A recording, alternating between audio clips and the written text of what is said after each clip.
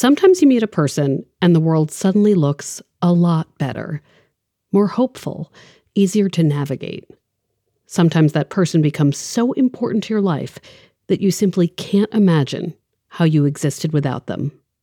I wanted to know everything about her. I wanted to basically be her. And then she became a friend. She became my number one person to go to for advice. And she knows about all of the craziest things I've ever done. And I know that she'll never tell those to anyone. This is Ray describing Maria, a mentor, guide, life coach, and cheerleader, all wrapped up into one. She is loud. She is funny. She can command a crowd. She's assertive. And so especially when I come to her with like vulnerable questions and I don't quite know what to do, I can always trust that she's going to be like, this is fine. You know, like, let's talk about options. Like she doesn't seem unsure about anything ever, even when she is. Ray met Maria at an all-girls camp in North Carolina in 2016. Ray was 15, a young person who needed a lot of guidance. Maria was a new counselor, decked out in sandals and tie-dye. And at 22, she had a lot more life experience. That summer, they began a lasting friendship that both of them would come to lean on as they confronted life's biggest questions about identity, love, and growing up. From the Boston Globe and PRX, this is Love Letters. I'm Meredith Goldstein.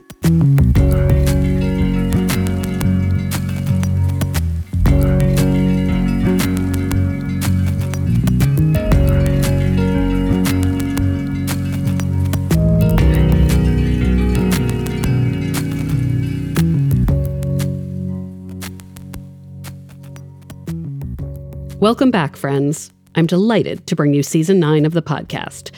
9 seasons. It thrills me to have such an engaged, committed community of listeners, so thank you for being here. Before we get to today's story, I want to tell you a quick one of my own. A few years ago, I started dating someone. For more details, you can listen to the episode Meredith Explained from Season 5. So when that relationship continued to be good, I kind of freaked out. I have a lot of experience being single and investing time in family and friendships, but being coupled was pretty foreign, like as a concept. As my new relationship grew, I started thinking about what it all meant. I wondered, is this actually what I want for my life? Should a romantic relationship be a main priority when it hasn't been for so long? What if loving a significant other changes who I am at my core? In an insecure moment, I confided in my friend Brendan about this.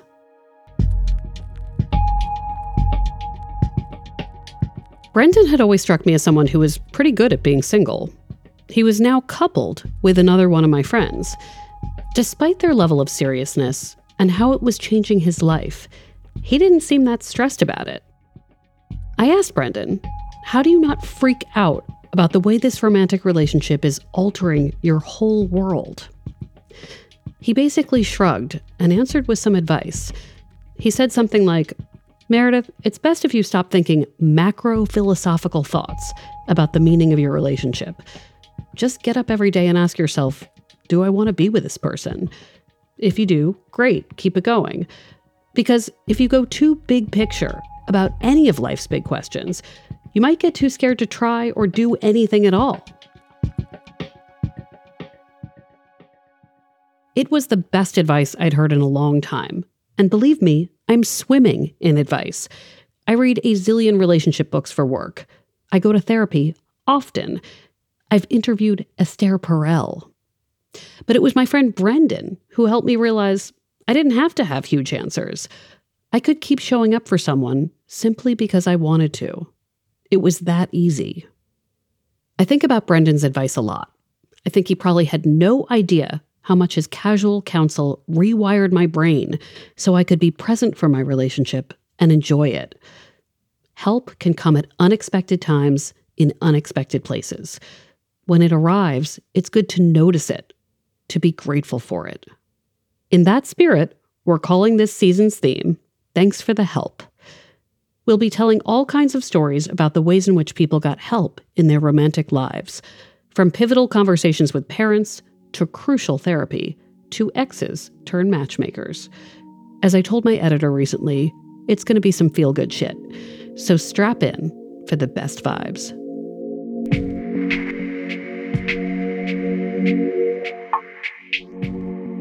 We start today with the story of Ray, who's a longtime Love Letters listener. I'm Ray. I'm 23 years old. I'm currently based in Maine. I just graduated school last year. I use they, them pronouns and identify as queer and transgender. Ray grew up in a rural university town in southwestern Virginia. So driving to school, you get stuck behind tractors and stuff like that. And definitely a good small town in terms of safety, but not a great place to grow up when you're figuring out whether you're queer, you're questioning all of that. Not exactly the safest place. My parents were divorced. My dad moved out of town, and I was mostly with my mom. She was a stay-at-home mom. So she was always around, always helping me with homework and everything. By the time Ray starts high school in 2015, they know they're queer, but they don't fully know what that means. For context, same-sex marriage is legalized nationwide that same year. There's a gay-straight alliance at Ray's school, but it doesn't feel like a great time for Ray to come out or explore anything. It doesn't help that Ray comes from a fundamentalist Christian community. The dominant thing to do in high school is go to youth group activities. I just was vague. I said, I think I might be queer. Maybe I'm bisexual. I didn't say anything with confidence because I was always sort of scared about what people around me would say. I had one friend who would always go to the Gay Straight Alliance meetings with me, but both of us would say, yeah, we're going as allies. We had this understanding that neither of us would talk about our own identities, but we would sort of be there for each other because it felt like we were the only ones sometimes. I did every sport, pretty much. I did cheerleading, lacrosse, swimming, cross country. I was into music too, but now I realize I was sort of wary of the creative things and stuff that would expose me or stuff that felt like it was really personal because I wasn't ready to dive in to myself at that time. It was really scary for me. In the summers, Ray goes to camp. It's a huge part of their life from an early age. There are sleepaway camps and also some day camp experiences, including one where Ray has a first kiss with a boy. He was 13 and I was 11, and we went to this square dance together that everyone in the little town would go to. I remember my friends did that thing where they're like, he's outside, he wants to talk to you, that sort of thing. And so I walked outside and we were just sort of standing there, and he kisses me on the cheek, and I, at 11 years old, go, "You missed." And then I kissed him on the lips.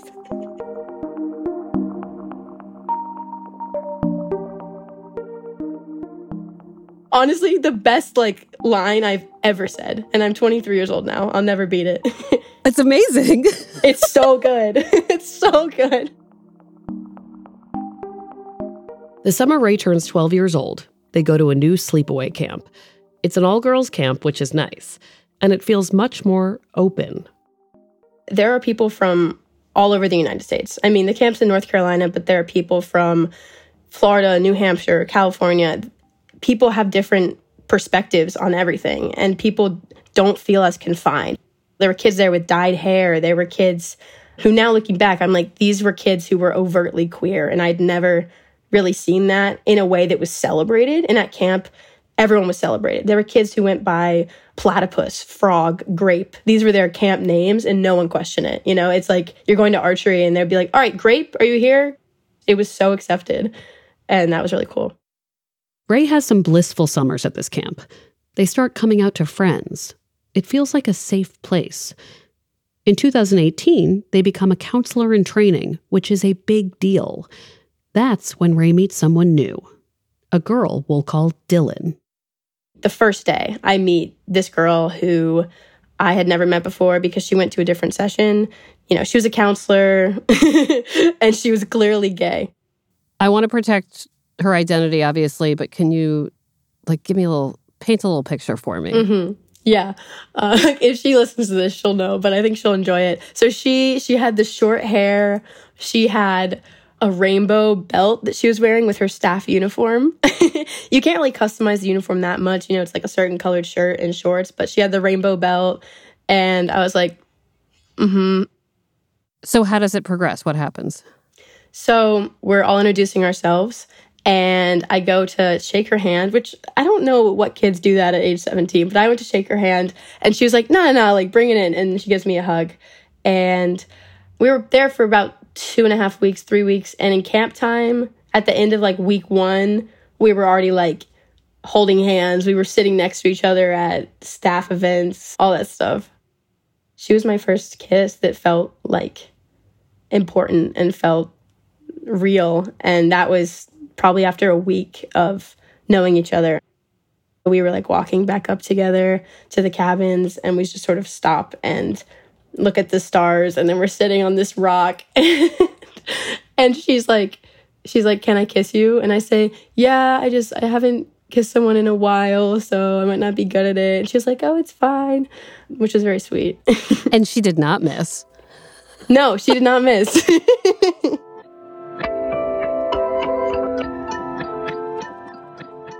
I was sort of mesmerized by her and what she represented. So we started talking and, you know, she told me that she was in a band back at home and she had other like queer friends. I mean, she was involved in activism. She was out to her parents. She represented a world of possibility to me that I hadn't accessed yet. But when I was talking with her, when we were together, it sort of felt like that could be possible for me too. This all sounds great, and it is. Except Ray is a rule-following person by nature. Ray starts thinking, wait, I'm now on the camp staff, and so is Dylan. What if we get in trouble? Also, Ray is freaking out a little bit about what people in real life might think about this new relationship. Not just at camp, but family and friends back at home. I definitely went back and forth between having such an incredible time and feeling like I was myself with her, and then worrying so much about what people would say if they found out.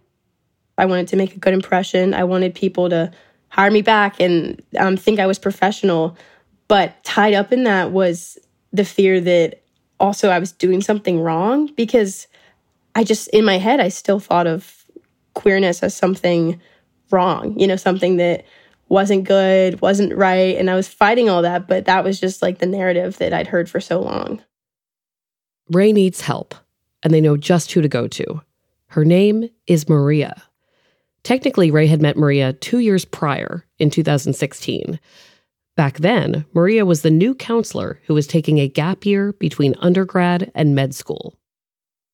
You know, she'd wear the tie-dye, she'd wear her, like, sandals and socks. I remember she had, like, a fanny pack. To be clear, it was a cool fanny pack. Over the summers of 2016 and 2017, Ray and Maria get to know each other as counselor and camper. She was just so incredible, so fun. I remember talking to her not about queerness per se, but just telling her a little bit about my life and feeling really comfortable with her. And then, you know, the next year is sort of the same. The next year I just keep talking to her whenever I have free time.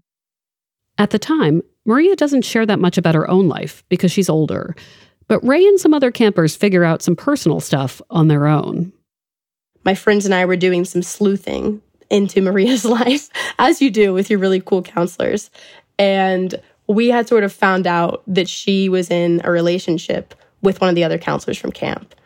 We didn't know how long it had been going on, but we knew based on her Instagram stalking that she was. And so I knew that I knew she was queer, and I knew also that she had experience with the the toils of camp life and camp love. So back to 2018. Ray, now a counselor in training, is freaking out about dating Dylan, this other young counselor at camp. Ray needs to talk it out, and Maria seems like the exact right person to go to. At this point, Ray is turning 18, and Maria is 24. So I came to Maria, and I told her that I had never felt this way about anyone before, that this was sort of changing everything for me. Like, I couldn't do this back home. I'd never been with a girl before, and I was terrified of losing her, and I was also terrified of losing my job, and I sort of didn't know how to navigate that. She told me, she was like, listen, like, you're not going to lose your job, just don't be stupid. She's like, you can have both, but also at the same time, like, this is not the only girl in the world. It was important for her to clarify with me that, like, there aren't 2 gay people in the world, there aren't 3, there are there are millions. And that is just something I couldn't conceive of. I thought that this was my one chance to have a queer relationship, like, ever.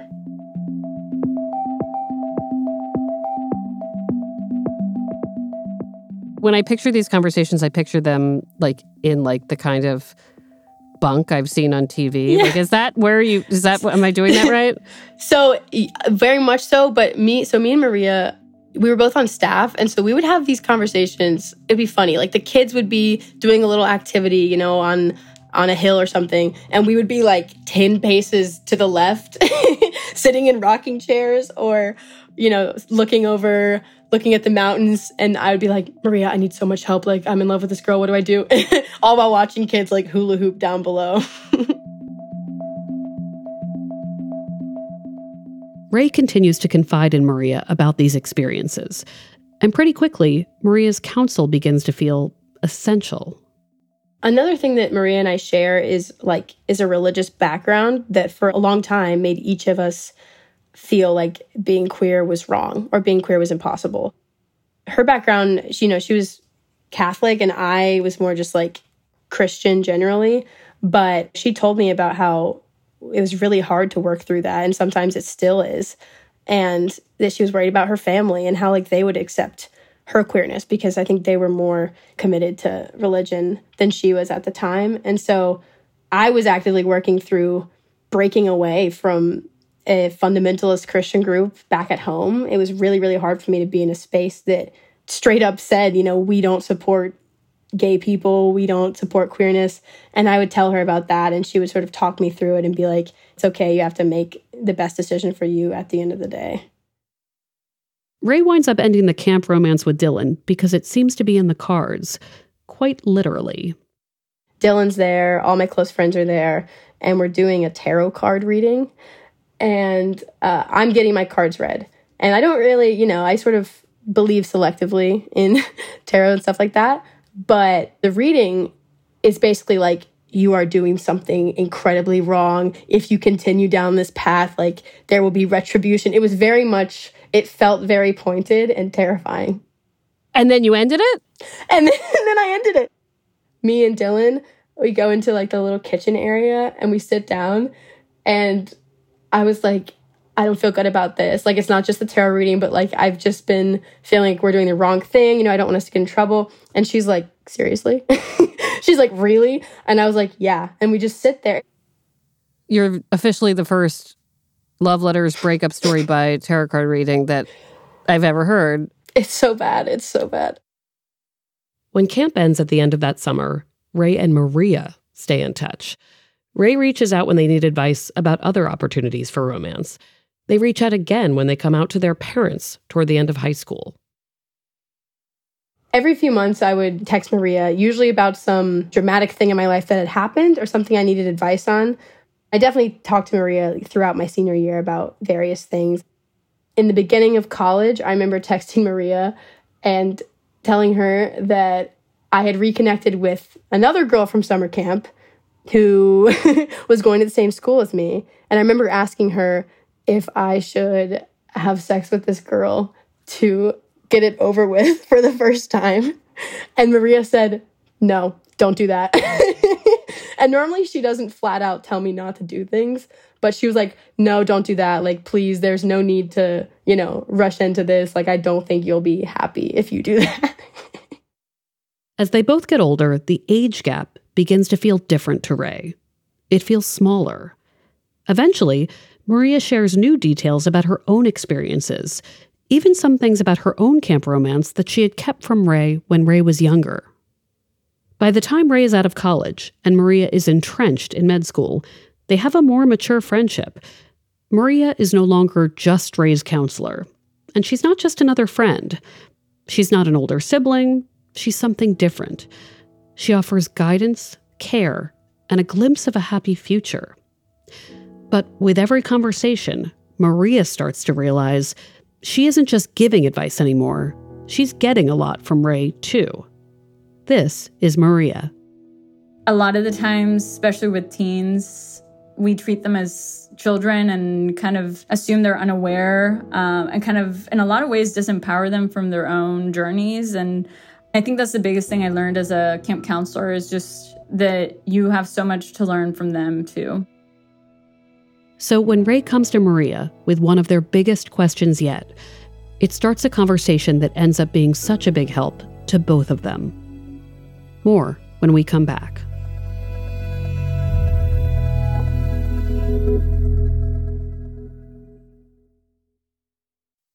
Okay, we're back. So even after camp, when Ray and Maria text, Maria always calls Ray Teen. It's a cute nickname, like, "Hey teen, tell me everything." The nickname is also a reminder of the inherent dynamics of the relationship. Ray looks up to Maria, and Maria, because of age, maturity, life experience, and on top of everything else, medical school, just knows more. Most of the time, anyway. Maria, I definitely, for a long time, had her on this pedestal of, like, she is an, all-knowing queer person, and also she's a doctor, and so she knows just everything, and she's always right. And there have been moments where Maria has given me advice that maybe I haven't taken, and then I've been glad that I haven't taken it. We've had conversations now where she's told me about mistakes she's made in her own relationships and ways in which she's been unfaithful or she said mean things to partners, and that shows me that she's a real person. Maria laughs when she remembers meeting Ray at camp that first summer, because Ray turned out to be pretty different than what Maria first thought. The first time I met Ray, I am pretty sure they had like a tennis skirt on. I thought they were this, I don't know, like country club type person. I don't know. So not, and you've met Ray, like so not who they are. Maria says that when Ray began asking for her counsel, there was a lot she could have said. Maria could have shared that she'd only been out herself for about a year. She could have disclosed that her own camp romance, the one Ray had figured out on Instagram, had changed her life in complicated ways. Because when Maria and Ray first started talking, Maria was still wrestling with her own queer identity. I kind of was very secretive about it. I don't know how to explain it. It's like it felt like my identity was like very fragmented. I was still whoever like straight Maria was to the world, but then like in secret, I was like dating this person that I was like so in love with.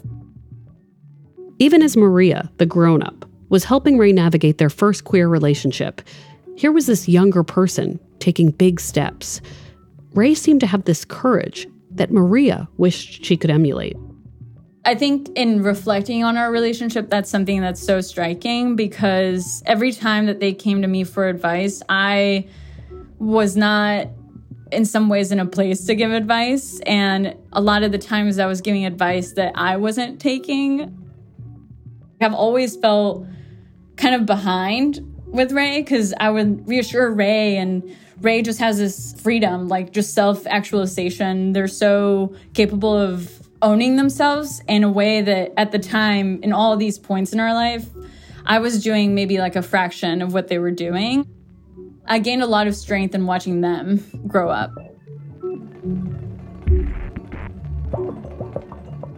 I asked Maria how she figured out boundaries for her and Ray, because a lot of us want to help younger people and be there for them. As someone without kids, I always want to be a cool confidant to my friends' children, but I also don't want to be weird or say too much. Maria says that with Ray and other campers, she was private about herself when the kids were young. She mostly did a lot of listening, but she was also really thoughtful about what was okay to talk about. Because in general, she says, straight kids get to talk about a lot of stuff without fear or judgment. Like, it's pretty common at a co-ed camp for straight kids to have crushes, talk about them, reveal them, even around adults. Maria wanted queer kids at her camp to get the same experience. That's like a normal conversation that we sometimes even encourage in like normal society. For me, it was recognizing that it's okay for people to be queer at like age 15 and 12 and whatever age it may be. Especially in like reflecting about me and Ray's relationship, I didn't have anybody that I could have the conversations I had with them. And it feels life-changing. Like, I can't imagine how much easier my life would have been if I had had somebody like validate a lot of these things that maybe I had felt but ignored, or, maybe it wouldn't have taken me like 6 years to come out. That special bond Ray has with Maria takes an important turn when Ray turns 20. That's when Ray starts questioning their gender identity. Naturally, Ray turns to Maria to talk it through, partly because Maria has always been that person. But also by this point, Maria has decided in her last year of medical school that she wants to focus on family medicine and gender medicine. I'm thinking about getting a breast reduction, or I'm thinking about top surgery. I mean, that was the beginning of those conversations. It was really scary for me to say that to anyone. But I mean, she's in the medical field. She's always been super supportive of queer and trans identities and of me specifically. So she was just a really safe place for me to go to. And she was one of the first adults I can remember going to. What was her reaction when you asked that question? She was just like, "Oh, teen, like, I'm so proud of you for having these conversations." And she immediately would just flood my phone with all these questions like, "Oh, have you looked into this? Like, do you know what doctor you'd like to have a consultation with? Have you told your parents? What did they say?" So she was always she covered all the bases in terms of like different ways that I could be comfortable, or like options that I could look into.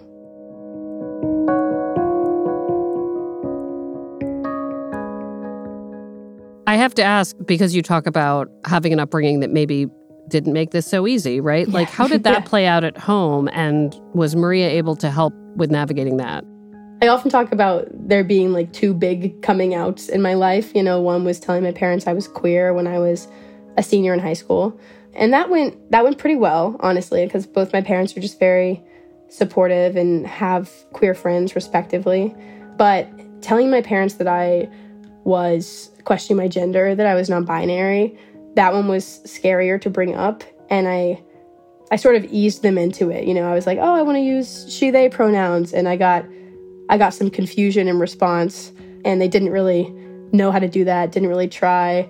And then I said that I wanted to look into surgery. I wanted to look into getting a breast reduction or maybe top surgery. But I always couched it in like, "Oh, I'm so uncomfortable," like the physical pain, because I was into sports, I was very athletic. And so I was really scared to tell them that it was actually because of my like gender dysphoria, and it was much bigger than just like physical pain. And Maria was always a helpful voice, being like, "You know what, your parents might not understand, but that's okay."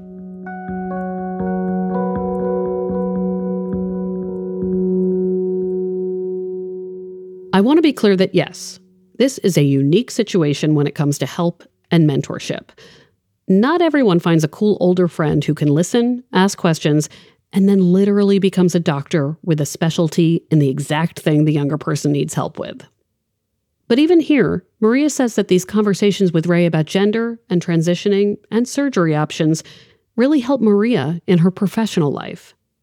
Because by the summer of 2021, Maria had started a residency in North Carolina and was providing gender care to young people just like Ray. When Ray was going through considering top surgery, I had just learned about it. I was just learning about pronouns. I don't know what part of the generation of millennials I am where we miss that as young people, but this is something I was actively learning as Ray was going through it. So it was I learned about gender and not being a binary, and then a month later, Ray came out as a non-binary person. And so it was simultaneously going on. And so I was able to see the confusion and the anxiety around telling people, and the anxiety around not knowing how everything fits together and not knowing what it means really. And those are my patients. And I wouldn't know any of that if I hadn't seen Ray go through it. I think I just have like more compassion and understanding that I think a lot of patients don't anticipate when they come see their doctor. Ray is now 23. Maria is 30. Ray decided to get top surgery at the end of 2022. They say their life has improved so much since then. They feel more confident moving through the world. They say they stand up straight because they want to, because they're not hiding anymore. Ray no longer spends summers at camp, but in their new grown-up job, their camp skills do apply. I'm now basically a summer camp counselor for adults. I work for a travel company, so I take people on vacation, and I'm, their tour guide, their leader. Ray has dated a lot and feels very good about that too. Ray remembers Maria assuring them that their first camp love wasn't the only person out there.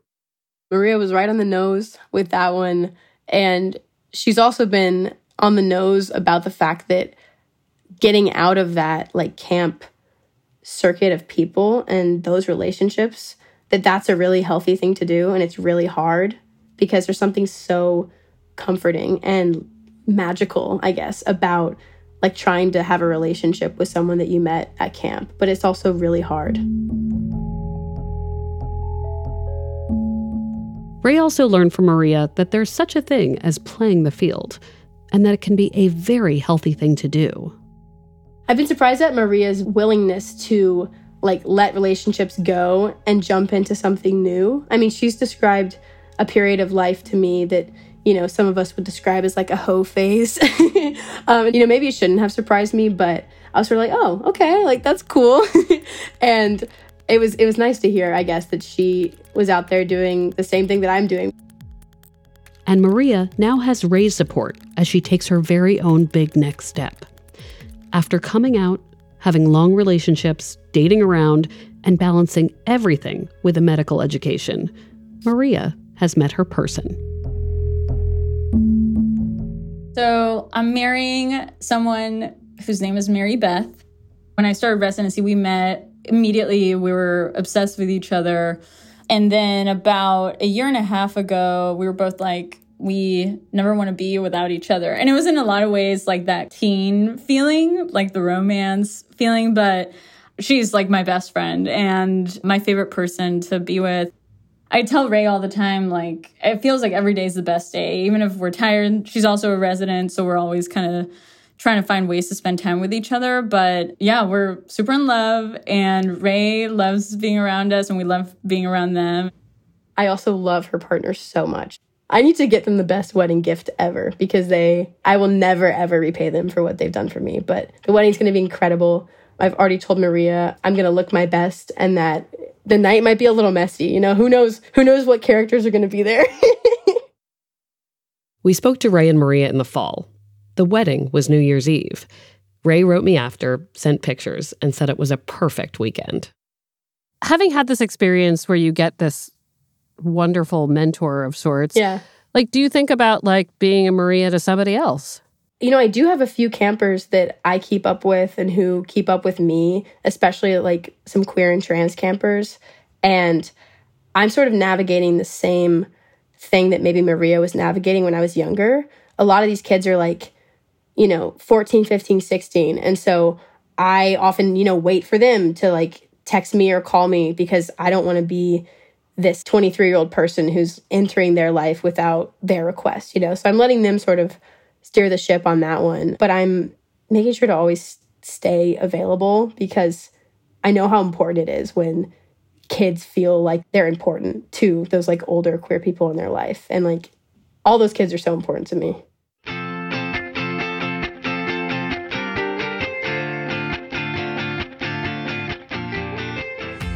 I should say that when I put out a call for stories about relationship help, Ray wrote in with this story about Maria and said this: I don't know if I would be here without Maria. Certainly, this version of myself, the confidently queer and trans person who keeps an open heart and tries to do the hard but right thing, would not be here. She has been a shoulder to cry on, a lockbox for some of my more scandalous escapades and vulnerable emotions, a fantastic host, a well of medical knowledge, and a friend and mentor in all senses of these words. Maria is just as grateful. Ray and I really have a special connection in that we have gone through identity crises together. I can't imagine my life without Ray. However special they think that I am in their life, they're just as, if not more, in mine. And I should probably tell them that more.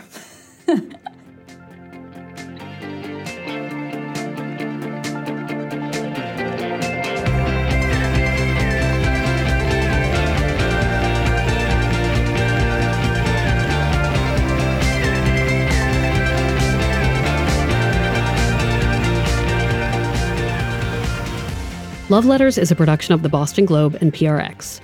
Today's episode was produced by Jesse Remedios and Scott Hellman. Ned Porter does our audio mixing, sound design, and mastering. Maddie Mortel does our audience engagement. Love Letters illustrations by Ali Riza. Special thanks to Linda Henry. Our music is from APM. We are an advice column, so send all your questions about dating, love, marriage, breakups, everything in between to loveletters@boston.com.